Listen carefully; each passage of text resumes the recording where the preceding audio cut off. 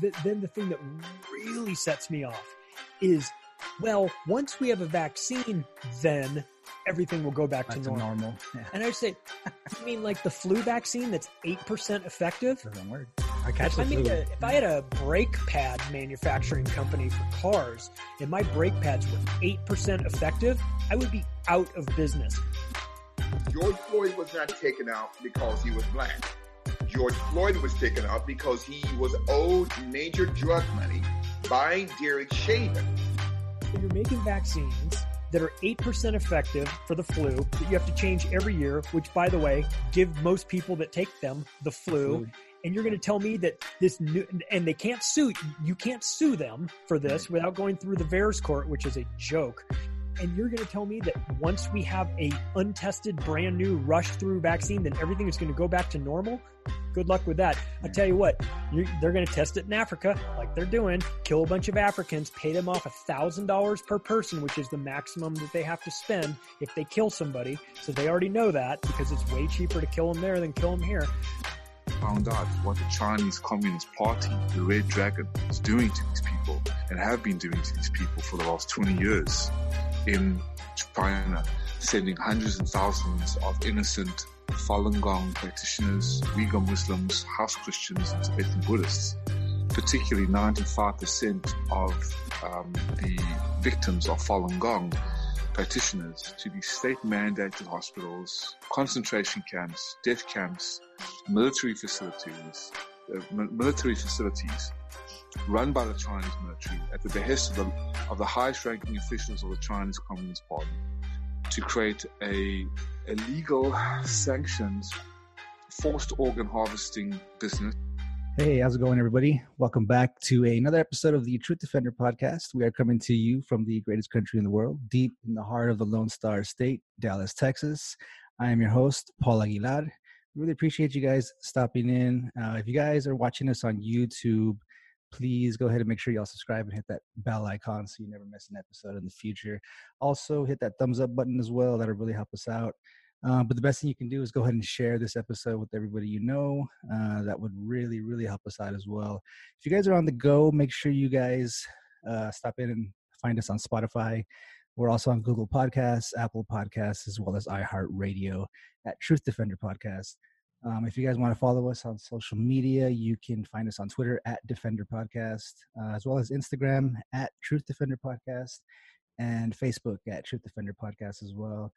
If you guys have any questions or comments for myself or our guests, if you have any guest or topic recommendations, you can email us at thetruthDefender1776@gmail.com. Today's very special guest is John Potash. John Potash has been a mental health and addictions counselor for more than 25 years. He has been featured on C-SPAN's American History TV, A&E, The Reels Channel, The Real News Network, and RT Television. He is also the author of The FBI War on Tupac Shakur and Black Leaders, as well as Drugs as Weapons Against Us, the CIA's murderous targeting of SDS, Panthers, Hendrix, Lenin, Cobain, Tupac, and other activists. You can also find the film that's based on the book on Amazon Prime as well. Highly recommend that. It's a great watch. Without further ado, Mr. John Potash, how are you doing today, sir? Good. Thanks for having me on, Paul. Yeah, absolutely. So I actually read the book twice. I actually bought that book like right when it first came out. Seen all the interviews as well. I've also watched the film, I believe, a couple weeks ago, and I watched it again like 2 days ago. So it's a great film as well. I highly recommend everybody that has no idea of actually what's going on with the government and how they influence the population as well, which is a great read. So I guess we're going to start by kind of picking through the book here and there. So I guess we can start mostly with the opium trade, right? So the opium trade has obviously been going on for hundreds of years, but most recently, you see our troops like in Afghanistan, protecting poppy fields, things like that. Pat Tillman, who I believe, who died. For those of you that don't know, Pat Tillman was, I believe, a ranger But he was also an NFL player prior to that. He gave it all up to serve his country, right? And I do believe 911 time. Yeah. So I do believe that I wouldn't say it has something directly to do with all of that, but he was killed by friendly fire. What he knew, who knows? But the poppy fields, I believe, played a big part in that as well. But I guess we can start. He was reading a lot of Noam Chomsky at the time and communicating with some of these great activists like Noam Chomsky and others, and Howard Zinn. He was reading Howard Zinn and people, and he was starting to write a lot of letters home, which I think were read by the military against the war.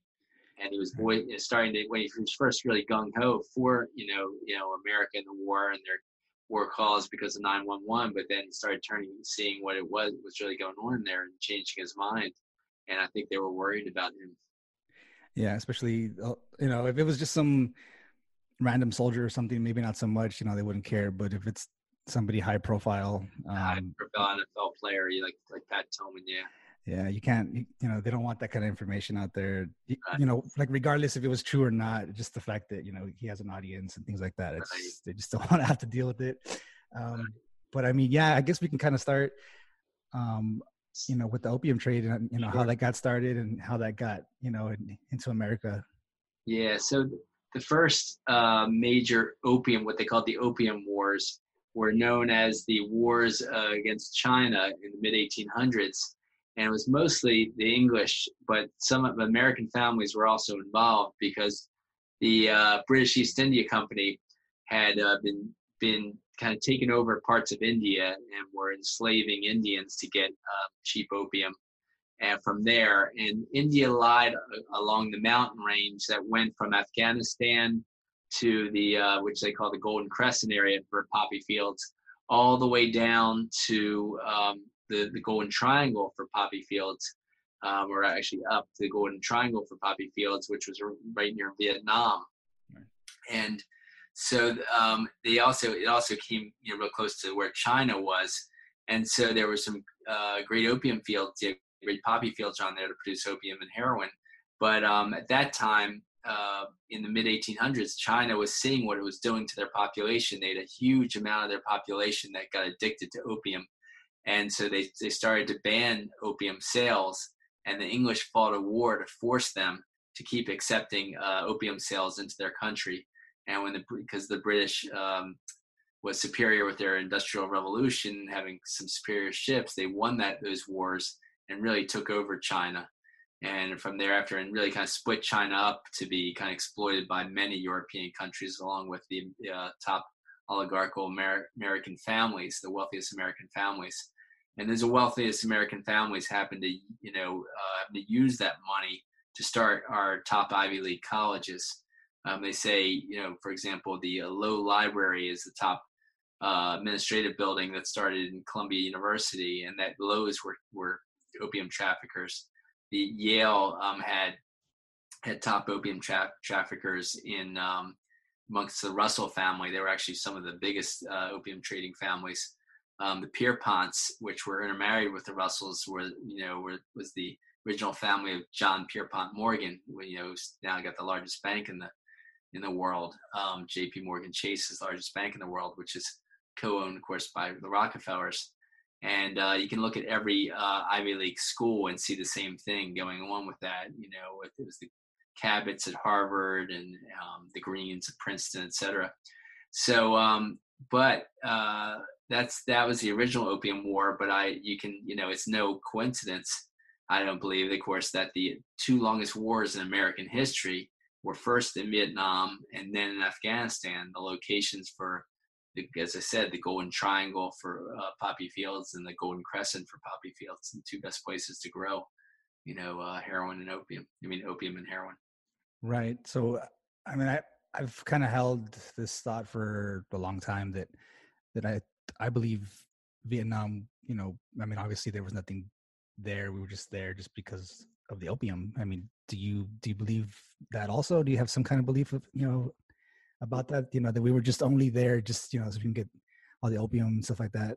Well, they pretend that it was all to fight communism, But I think it was more of a resource war, like you say. Yeah, I think it was mostly for the poppy fields, for the opium crops. Now Afghanistan, it's probably several things. It's probably the poppy fields and the opium and the heroin, plus pipelines and different other resources.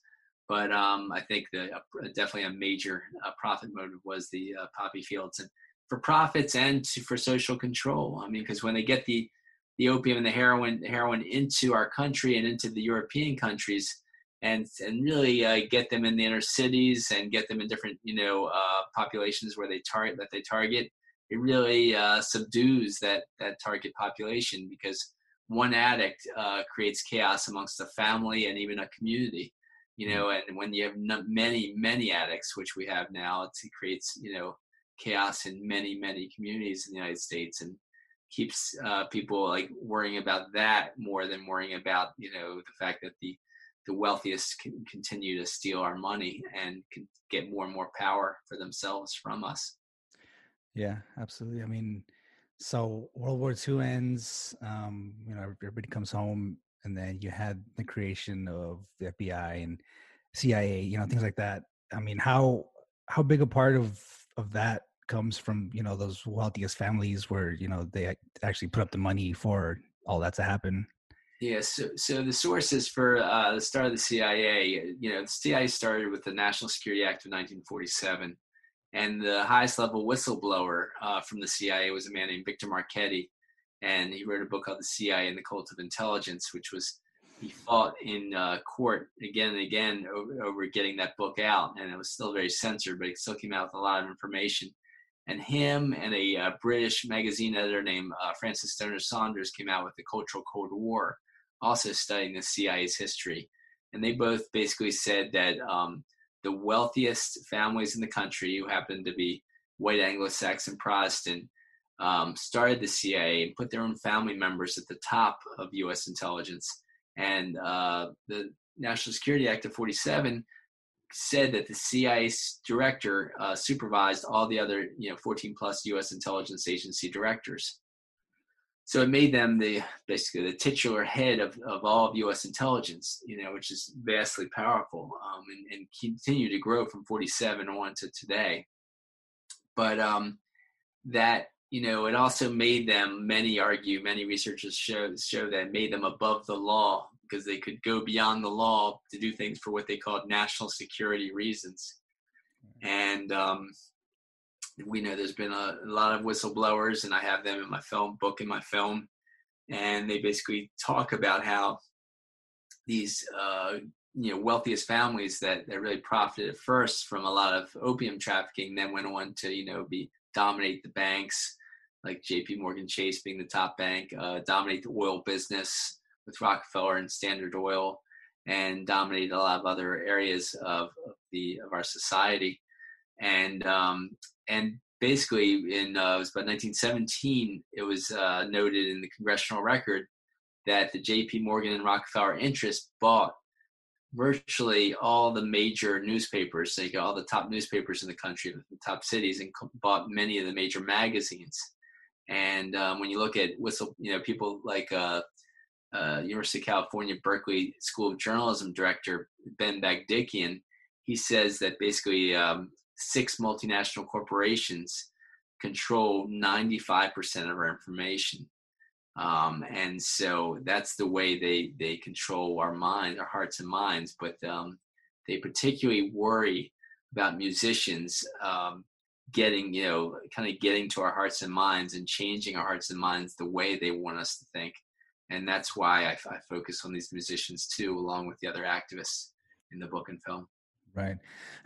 I mean, is that why we see things like Kanye having a mental breakdown, supposedly? You have like Britney Spears, and I forgot that other girl's name. But I mean, like, like all these Lady Gaga. Yeah, like that. I mean, they're seemingly fine before, right? And then all of a sudden they have some kind of breakdown, and they start cutting their hair, and they start acting crazy, and it's I mean. Well, I believe that was part of what program they started in 1953. And so, yeah, my book by the second and third chapter starts to get into what I talk about the most in terms of the CIA Project MK Ultra. It was an umbrella project for 149 sub-projects, and the documents from that Project MK Ultra say the use of drugs as unconventional warfare. And people usually think of warfare as in the battlefields, like you've been involved in. I understand you were a soldier yourself. Is that right, Paul? I was in the Navy, yeah. In the Navy, yeah. Mm-hmm.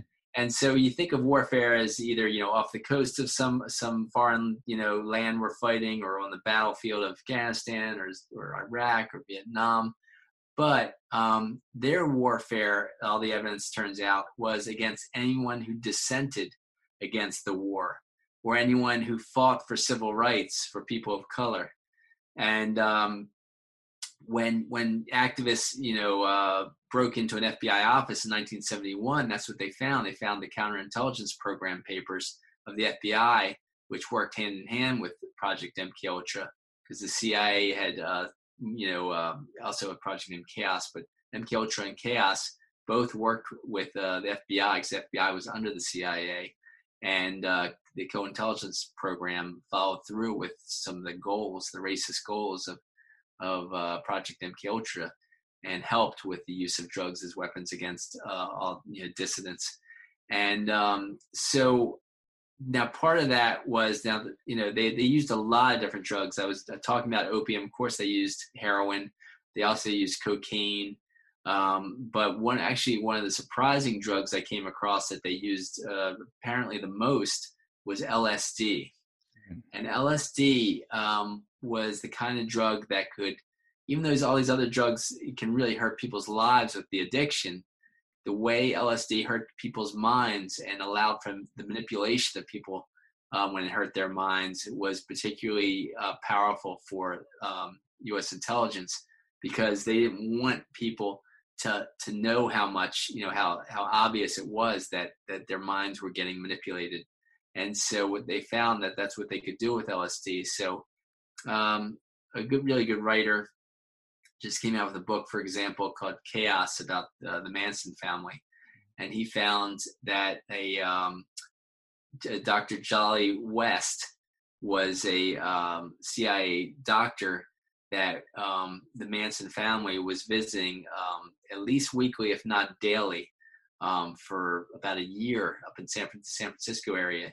And they used LSD and hypnosis to turn these kind of kidnapped, these girls that were raped and as minors, and their heads were messed with all kinds of drugs, and they were hypnotized to turn them into murdering monsters. And that's what happened. But they could also manipulate people, such as people like, as you said, Britney Spears appeared to possibly be a victim of them. But I don't talk about her, of course. I do talk about Courtney Love.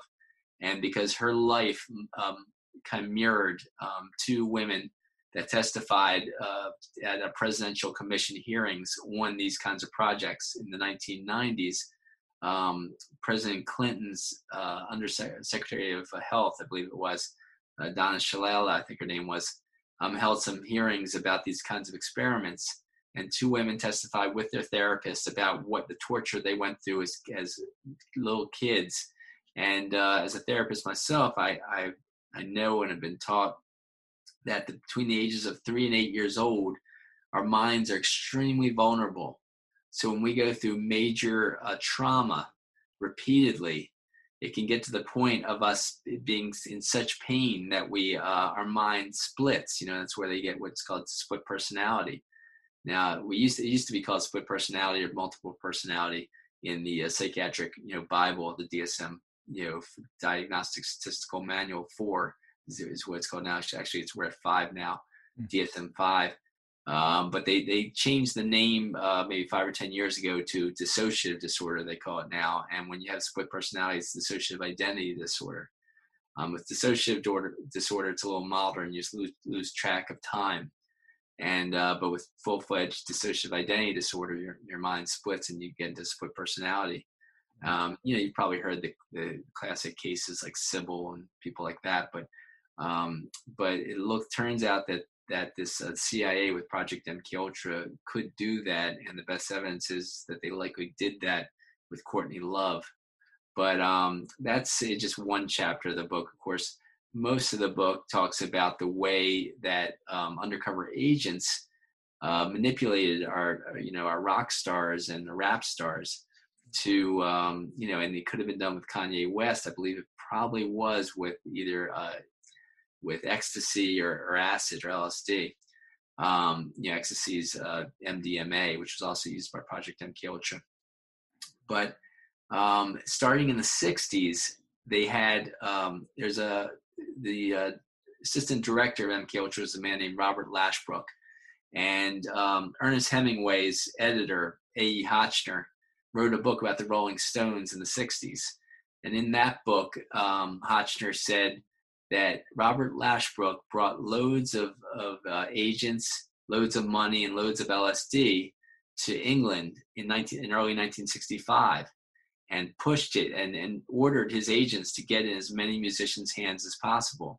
Right. Now, a few months later, George Harrison's dentist invited George Harrison, his girlfriend Patty Boyd, John Lennon, Cynthia Lennon over for dinner, and he was with his some Playboy playmate girlfriend of his, this dentist, and the dentist had them over dinner and then said, you gotta stay for some coffee.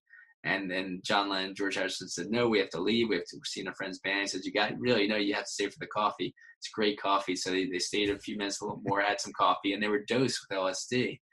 And George Harrison and John Lennon was furious.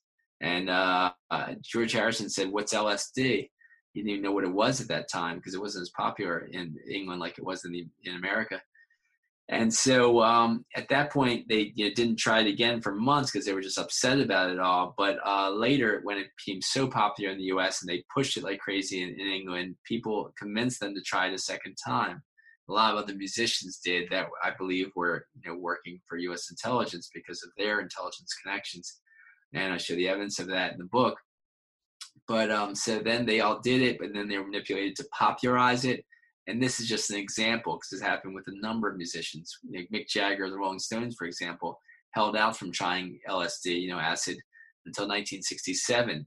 In 1967, an undercover agent named Rob Schneiderman, he went by different names actually, but that was one of them. He also went by Jove. But anyway, it came out in a daily, English newspaper that he was working for both FBI and MI5 when he was known as, at the time when he was known as the Acid King in England because he distributed so much acid. And he convinced Mick Jagger to try acid for the first time. And after he did that, the police came in and arrested Jagger, and Keith Richards just popularized in the press so that they were taking acid to try to get everyone, more people taking acid. And that's the way they found they could manipulate a lot of people's minds, is the more acid people took, the more it hurt their minds just in a mild way, but the more it could manipulate them too. And it would sidetrack many from their good anti-war activist work, and it would also sidetrack people from their good civil rights work. Didn't they actually have like dosing parties also, like where they, like a lot of people had no idea what was going on and they were just dosing everybody there? Acid test, yeah. Acid test, yeah. Yeah, and so that was so on the East Coast. Well, in 1961, there was a group. There's a CIA Project MKUltra front group that they called the Human Ecology Fund, and this came out in the top anthropological journal. Later, just right, exposing all of this, in the I think it was the late 70s, early 80s. It only came out because of the Senate Church Committee, investigated after those activists had broken into the FBI office and found all those FBI papers and spread it to all the media and sent it to, around to activists and all that. But so the Senate Church Committee came out, with what found that what the CIA was doing with this dosing of people and pushing acid. And so it turns out they had this Human Ecology Fund, and this Human Ecology Fund, the CIA front company, gave money to about 45 colleges around the country, about 50 or so prisons, and about 50 or so hospitals around the country. And they experimented with acid on different people. Timothy Leary was one of the most famous of the professors that did some of these experiments, but it was also done at Stanford. And so with Timothy Leary, when he was doing it, he was experimenting first with mushrooms, and then some British intelligence agent influenced him to start using acid. And then he was kicked out of Harvard 2 years later because they were pushing so much acid and so much was going on there. And in comes to his life comes a extremely wealthy family, the Mellon Hitchcocks, William, and I forget his sister's name right off the top of my head, but Peggy Mellon Hitchcock is her name was. Now the Mellon Hitchcocks were high up in U.S. intelligence, plus they owned Gulf Oil and Mellon Bank. So they're extremely wealthy, extremely in love with U.S. intelligence, and they go and fund Timothy Leary's group to have a psychedelic association, and they had headquarters in that area, in this area of New York, where William Mellon Hitchcock basically gave Timothy Leary for pennies his estate, Millbrook Estate, an hour north of New York City. But they also had headquarters in the West Coast, they had headquarters in other cities, and they had headquarters even in Mexico, okay, pushing acid, as a spiritual sacrament of some sort. And so, yes, Timothy Leary would have parties and invite tons of people up to from New York City, and I argue they were activists that were involved in the civil rights movement up to New York City. Right at the time, around the time of the Freedom Summer, freedom riders going down to the South to register, people to vote, register blacks to vote in the South. So they're really trying to disrupt the Freedom Summer campaign of Martin Luther King and the Student Nonviolent Coordinating Committee and all that. John Lewis was one of the heads of the Student Nonviolent Coordinating Committee. He was the congressman who just died recently. Anyway, so they were trying to interrupt that there on the West Coast. They were doing the same thing at when a Stanford hospital, associated with Stanford University, basically offered a lot of money to Ken Kesey, a guy who was in writing grad school and just trying to make a little money on the side. They offered him $150 to try LSD, and I argue that they then manipulated him thereafter. They gave him a job at the same hospital as a janitor, gave him the keys to the acid supply, and he takes the acid supply out and keeps stealing it for parties at his house. Jeez. Now, first he was telling people about the acid that he was giving them at the party, but later he had what was called acid tests, which is where people didn't know that there was huge vats of Kool-Aid filled with acid. And people were tripping involuntarily and not knowing what was going on. And it just so happens that Ken Kesey was influenced by a number of supposedly former soldiers who got him to be part of a psychedelic bus ride.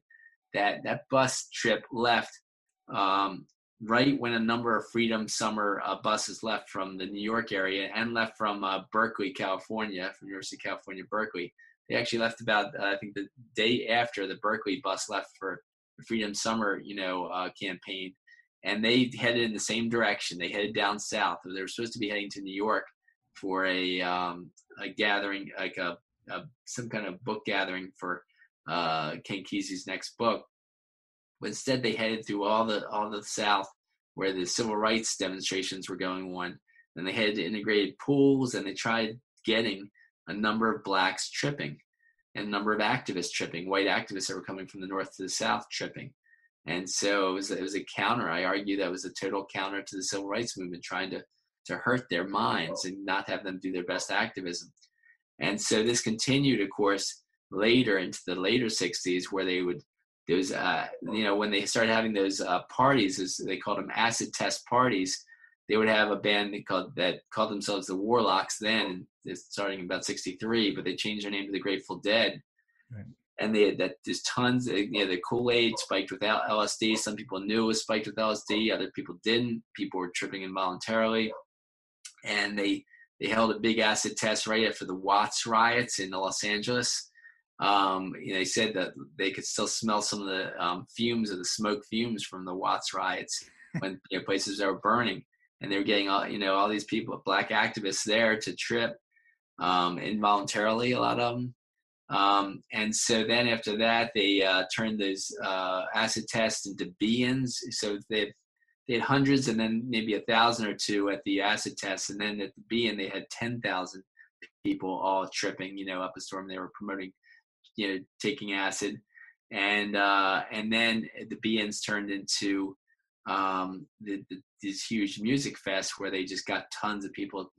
They pushed acid like crazy at the big music fest. Now, I love music fests, of course, and I love music, but it's just too bad that so many people were influenced to take acid at a number of these big, music fests out west at that time. And the Grateful Dead was really pushing it, the acid like crazy, and so were a number of other bands were, sadly enough. They, I don't know if they were manipulated to do that, or how many were manipulated, how many were paid to do that, but it was happening like crazy. Now with Jimi Hendrix and John Lennon, I argue they were targeted, and for their leftist views, they were both very anti-war, and so they were manipulated and targeted. And then when they started sobering up, like Jimi Hendrix, when he started sobering up, now with Jimi Hendrix was a special case because they inserted a former MI6 agent as his manager, because he got so big in England. He didn't get big in the United States first, probably because of all the racism. Right. But in England, he got really big really fast because he was, obviously a brilliant guitarist. And so he couldn't handle all the fame and the concert booking so easily. So in comes this guy who even, admitted he was a former MI6 agent. And all the best evidence shows he continued to be MI6. And that guy controlled Jimi Hendrix's life. Now, Jimi Hendrix got huge because of his incredible talent, but that guy tried to hurt his career. And Jimi Hendrix kept trying to fire him, but he couldn't because of all kinds of financial dealings. And then 48 hours after Jimi Hendrix finally fired him, Jimi Hendrix was dead. And I got two people that have said that when he was drunk, that Donald Jeffrey, his manager, admitted having Jimi Hendrix killed. Best evidence again, which I don't have time to completely elaborate here, were though that U.S. intelligence first manipulated Jimi Hendrix to promote some drugs, but once Jimi Hendrix started sobering up, and all the evidence shows he was sobering up, they had him killed, and he was getting very activist at the end of his life, organizing anti-war, activities, promoting the Black Panthers in his last year, dedicating his last album to the Black Panthers, etc. So that's some of what they were doing. Right. And so you mentioned the Black Panthers. Now, obviously, Tupac was kind of being groomed to, maybe be the next leader of them. Obviously he didn't make it, but what were kind of the things that were happening like in the background as far as them trying to take them down? So with the Panthers, we know what we know about the Panthers because of that break-in to the FBI office. Now, granted, all those FBI documents showed, that over 95% of these documents involved the targeting of leftist activists, either the civil rights movement, the Black Panthers, Black Power movement, the anti-war movement, etc. But they most brutally targeted the Black Panthers. And so Tupac's mother was Afeni Shakur, and she had married Lumumba Shakur, who had started the Harlem Black Panthers. Lumumba's childhood friend, Sekou Odinga, had started the Bronx Black Panthers with Lumumba's brother, Zaid Shakur. And so the Shakurs were a great activist family. Their father, Baba, his name was Sayyidine Abba Shakur, his name was, had been a close confidant of Malcolm X's and was highly respected. And so they what they did with them is they basically psychologically profiled Huey Newton, who was the co-founder of the National Black Panthers, with Bobby Seale, And they figured out that he could be susceptible to, cocaine.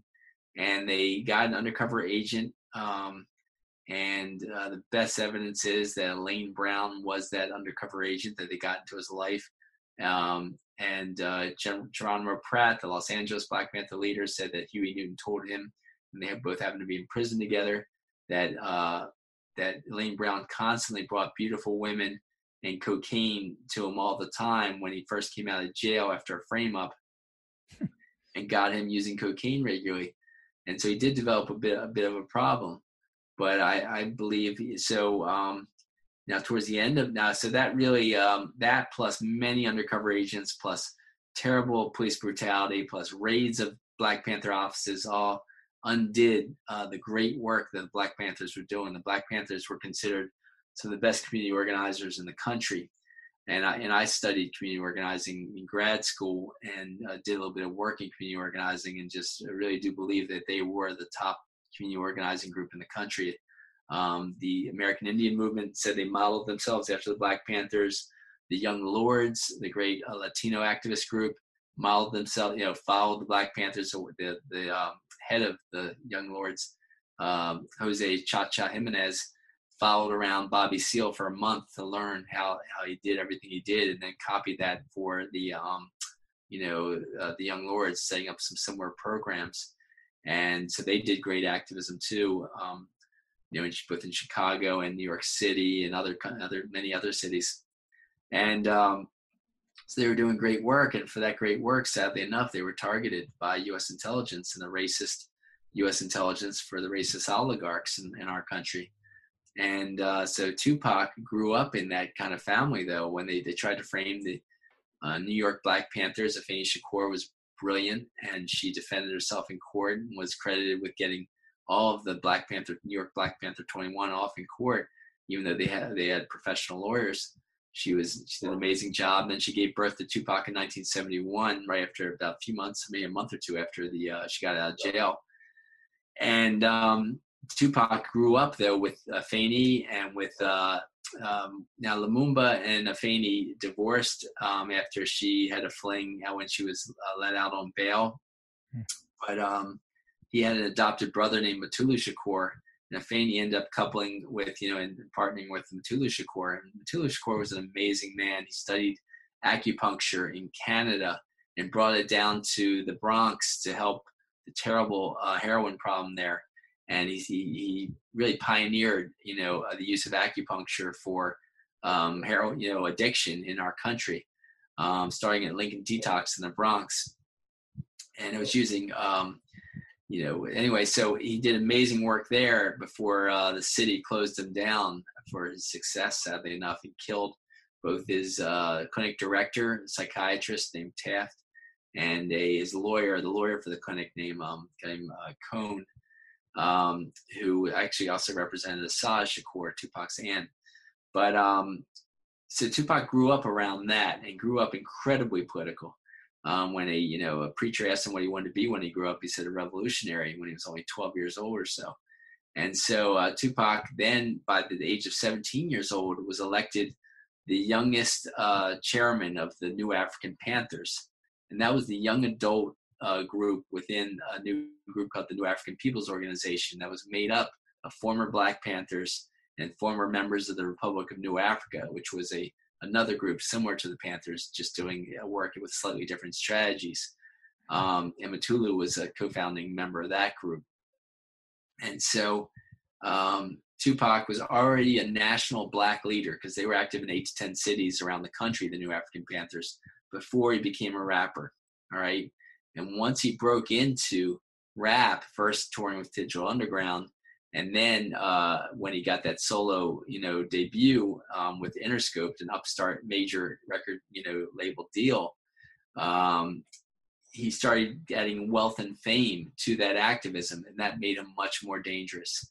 So within a day or two of the release of his first MTV worldwide release single, Trapped, which was a political song on a political album, Tupacalypse Now was a very political album, police pretended to arrest Tupac for jaywalking, and they proceeded to choke him unconscious and bang his head against the curb. And I show, several other cases in the news where people died in police custody through those tactics. Of course, we saw it with George Floyd, but it has happened many times over the decades, obviously. So I believe that was, an attempt to hurt, maim, if not kill him, Tupac, at that time. Now, after that, you had another, attempt on his life with the situation with the Marin City Fest, where strangers punched Tupac for no reason when he was performing, right before he was to perform at this 50th anniversary Marin City Festival. And then they shot at him for no reason. And Tupac's bodyguard was Mutulu's son, Mopreme Shakur. It was Tupac's stepbrother, Maurice Mopreme Shakur. And he just shot in the air to try to scare these people away, but they shot at them, and right in front of police at the festival. And police did nothing to stop it, and they did nothing to arrest the guys trying to shoot Tupac. And they ran, so Tupac and Mopreme ran from the group and just crawled under a car. And that's the only thing that saved them, is police arrested them because this group had incited a mob to try to beat up Tupac and Mopreme for no reason. And but they saved themselves when the police car started getting messed up. And so that was another attempt on Tupac's life. There was a third one that I'm not going to go into at length, but fourth one was a situation in Atlanta where two allegedly off-duty police officers were out with their wives, and these brothers named the Whitwells in Atlanta. Tupac had just performed a concert in Atlanta, and he was traveling in 2 or 3 cars out away from the concert. And he comes upon a police beating on a black man in front of him. And he said, he rolls down his window and says, "What's going on?" And this is by all witness accounts. And these two white guys in street clothes who are beating this black man run to his window, smash the window with the butt of their gun, and shoot at him. He rolls out the back of the car where he was sitting and grabs a security guard's gun behind them, because all the guards behind him, the other cars, there's actually maybe 3 or 4 cars, got out of their cars really quickly to protect him. And so the police started running with their gun pointed back at him. And so he just shot them in the butt and the legs, in self-defense. He got down on one knee and shot them in the butt and legs. And so it was really in self-defense. And so it went to, it started to go to court, but it was all dropped. And the reason I argue it was dropped is because it was another murder attempt by police intelligence of Tupac. But, it's incredible that a black man shoots 2 police officers in the South and doesn't go through court. And now it turns out that their gun they used for that was a gun stolen from an evidence locker. And it was an unmarked gun, and it was what they call a throwaway gun, so that you can just, make an illegal shoot, have an illegal murder, put it down, and it can't be traced back to you. And so that and much more evidence points to the fact that this was murder attempt, number 3 or 4 of Tupac. And so these are the kinds of incidents in Tupac's life that eventually led to his assassination by U.S. intelligence. But then they framed him up with the woman. I've got probably 70% of the court documents from that trial, and from the lawyers, and it's just incredible. She admits kissing his penis on a dance floor when witnesses said it was actually a blowjob on a dance floor. They have consensual sex at night. She leaves messages. "I like the way you fuck." I don't know if we're allowed to cuss it. Yeah, gotta go. So police get those voicemails on the hotel answering machine, and they proceed to pretend they accidentally erased them. Okay. And, and then he's accused of all kinds of things in court, but accused of assisting, group sex and all this other stuff, whatever. But, he was only charged with sodomy, forced sodomy, attempted sodomy, assisting sodomy, gun possession, etc. All these major charges were brought against him, and in the end, he got found not guilty of everything except touching her butt against her will. And this is after they both said that oral sex happened, so it was considered consensual. So he got found not guilty of that. But touching a woman's butt after it was found that they had consensual oral sex against their will, and that's what they end up giving 1.5 to 4.5 years in jail for that. It's pretty incredible. But just before the verdict came out, the trial was considered a failing trial for the prosecution. They thought they were going to lose it completely and get no charges to be found guilty. He was going to be found guilty of whatsoever. And so they actually offered to make it a mistrial based on evidence they held back, but Tupac wouldn't accept the mistrial. So the night before the verdict, Tupac was asked to, he was out on bail and was being asked to record something at the Quad, studio in Times Square, right near Times Square. And he's, some random muggers come in, shoot him and put him down the ground, then shoot 2 bullets in the back of his head. And the doctor's affidavit said went through the back of his skull, came out the front of his skull, and he miraculously survived. But, that was assassination attempt number 4 or 5, as I say. And he's very lucky he survived that.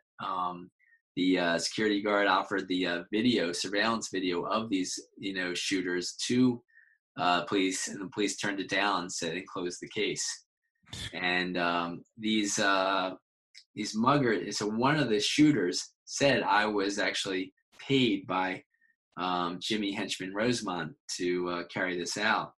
And Rosemont, I have a government document that said he had already signed with the government to be an informant for the government before this incident. So it's just, and he was a drug dealer. He was actually later in prison for drug dealing. So there's just a whole lot to all this. But Tupac was he was actually only pretending to be a gangster to appeal to gangs and politicize them. And in doing that, he was a major target of the CIA and the FBI because he was leading gangs around the country to call peace truces and turn on to activism and to stop drug dealing. Massive gangs around the country were cutting down on or completely stopping their drug dealing. And that took huge amounts of money out of the CIA drug traffickers' pockets, plus huge amounts of money out of the banks. And that's why they finally did him in. Yeah, it's a big no-no. Don't be messing with people's money like that. Yeah. I mean, real quick, where does Suge Knight kind of fit into all this? He's a real piece of shit too, but yeah. Well, Suge Knight was low man on the totem pole, but the real higher man on the totem pole was his Dave Kenner, his lawyer, because Dave Kenner incorporated Godfather Records to be the umbrella company above Death Row Records. Okay. And Dave Kenner founded Death Row Records for Michael Harry O'Harris, who was one of the 2 assistants to Freeway Ricky Ross. Now, Gary Webb exposed how Freeway Ricky Ross was getting cheap cocaine through CIA assets, through the CIA Sandinistas, who were fighting the socialist Nicaraguan, government, basically. They were the Contras. It was part of the Iran-Contra crack, scandal. These different CIA assets who, Gary Webb says was basically the Contras were a CIA-funded army, pretty much, just trying to topple the Sandinistas in Nicaragua. And that was anyway. So Freeway Ricky Ross gets all this free cheap cocaine turned to crack. And one of his 2 right-hand men is Michael Harry O'Harris. He starts Death Row Records with Dave Kenner. Then he goes to jail, and Kenner runs it has Suge Knight run it. Now, Suge Knight had increasingly serious charges against him with increasing penalties until there was a point in maybe 1990 or 91 where he doesn't get any more penalties for serious charges. And that's the time it's believed that he became an undercover agent for this program to start Death Row Records in order to traffic drugs, which it did, which Russell Poole, a high-level police officer who investigated Death Row Records, found they were drug trafficking, they were gun running, they were trying to end the Bloods, Crips versus Peace truce Bloods versus Crips peace truce, which Tupac and his Black Panther extended family had started and was spreading around the country. And they were trying to lure Tupac onto the label to manipulate him. And then when he vowed to get off their label. When he said, "I'm done, I've fulfilled my contract," they did him in. They helped do him in. Yeah, I guess it's a recurring theme, when these guys are trying to get clean, or they're trying to go straight, Yeah. just to have no use for you anymore, and they can't let you be walking around with all that information, knowing what you know, so they just have to get rid of you. I mean, yeah, with Tupac, he was just too serious of an activist. He was, and he was, he was getting clean and sober. I mean, Russell Simmons said at a party that everybody was drinking and smoking weed, and Tupac wouldn't touch anything. He was just dancing all night, and he had vowed to. He got engaged to his, fiancee Kidada Jones, Quincy Jones's daughter. They were planning to have a family. He'd already fired Dave Kenner as his lawyer 9 days before he was killed, and that's like a similarity to Jimi Hendrix. Like 9 days after firing his U.S. intelligence linked, manipulator, they're killed. Really soon after they're killed. And but Tupac was a lifelong activist, an incredible activist, and he was only pretending to be a gangster in order to appeal to gangs and politicize them. That's why he might be, he's more misunderstood for that, the way he put on that gangster persona for that reason. right. Because he was really an intellectual prodigy, brilliant guy. Yeah, that's sad. I mean, they kind of stopped that before he can do any kind of damage against them, I guess. But yeah, it's really sad. I mean, well, sir, I mean, as we come to the end of our time here, I don't want to keep it too long here on a Saturday afternoon. It's some great weather outside, so hopefully we can all get outside this weekend. But yeah, I mean, I guess, can you please just let everybody know where they can find your work? Sure. On Twitter, things like that. Sure. So yeah, my book and film and the FBI War on Tupac Shakur and Black Leaders book and film can both be found on johnpotash.com, or you can look up, it's easier, FBIWarOnTupac.com or drugsasweapons.com. The website's got 3 names. Right. Any of those 3 names. But it's also available on Amazon. They're all available on Amazon. You can actually order them. You should be able to order the Drugs as Weapons book or film at Barnes and Noble. I'm not sure that's still they're still available there, but they have been for years. So yeah, if people want a signed copy, I'd be happy to do that for anyone. But hopefully they are also at some independent bookstores around the country. Awesome. Is there any plans in the works for a new book or something out there? Hopefully in the near future. I'm working on several new projects, and one is with about Tupac and his mother, Afeni Shakur's trial, a famous trial in New York, as I mentioned earlier, ending with more on Tupac. And I also got a new book and film that I'm working on too, which is it's a little bit overlapping, but it's more humorous too. And if I can make any of this humorous, but going from eugenics to what I think is the current pandemic, just my view of things, but based on lots and lots of research. Right. So, yeah. Awesome. Yeah, I'll definitely be looking out for those. Hopefully we can get you back when you get those out to everybody as well. Yeah. So everybody, like you said before, you can find them on Facebook at John Potash. The website is johnpotash.com. Instagram is at drugs as weapons. No, I don't do. I'm sorry. Oh, no, not anymore. I don't have time for any of the other social media. The Facebook, Yeah. No, absolutely. Yeah, I know it can be a lot. There's a lot of different ones, and everyone's trying to reach out, and it gets crazy after a while. But yeah, Mr. Potash, I really appreciate your time. Hopefully you have a great weekend and continued success. I enjoyed the book as well as the movies, so I mean, I highly recommend anybody that hasn't seen them already to please get them as well. Quick thing before we go, everybody, for all you guys, I just want to give a shout out to everybody that's listening to us out in Australia, Italy, the UK, Ireland, South Africa, Netherlands, Norway, we're out there in Norway, Brazil, and the Faroe Islands. I have no idea where that's at, but I have heard of you guys, and I appreciate you guys for stopping and listening to the show as well. Para toda mi gente que nos están escuchando en España y todos que nos están escuchando en Colombia también, les mando un saludo grande. Muchas gracias a todos. Once again, everybody, if you guys are going to catch us on the go, you can find us on Spotify, Google Podcasts, Apple Podcasts, and iHeartRadio as well.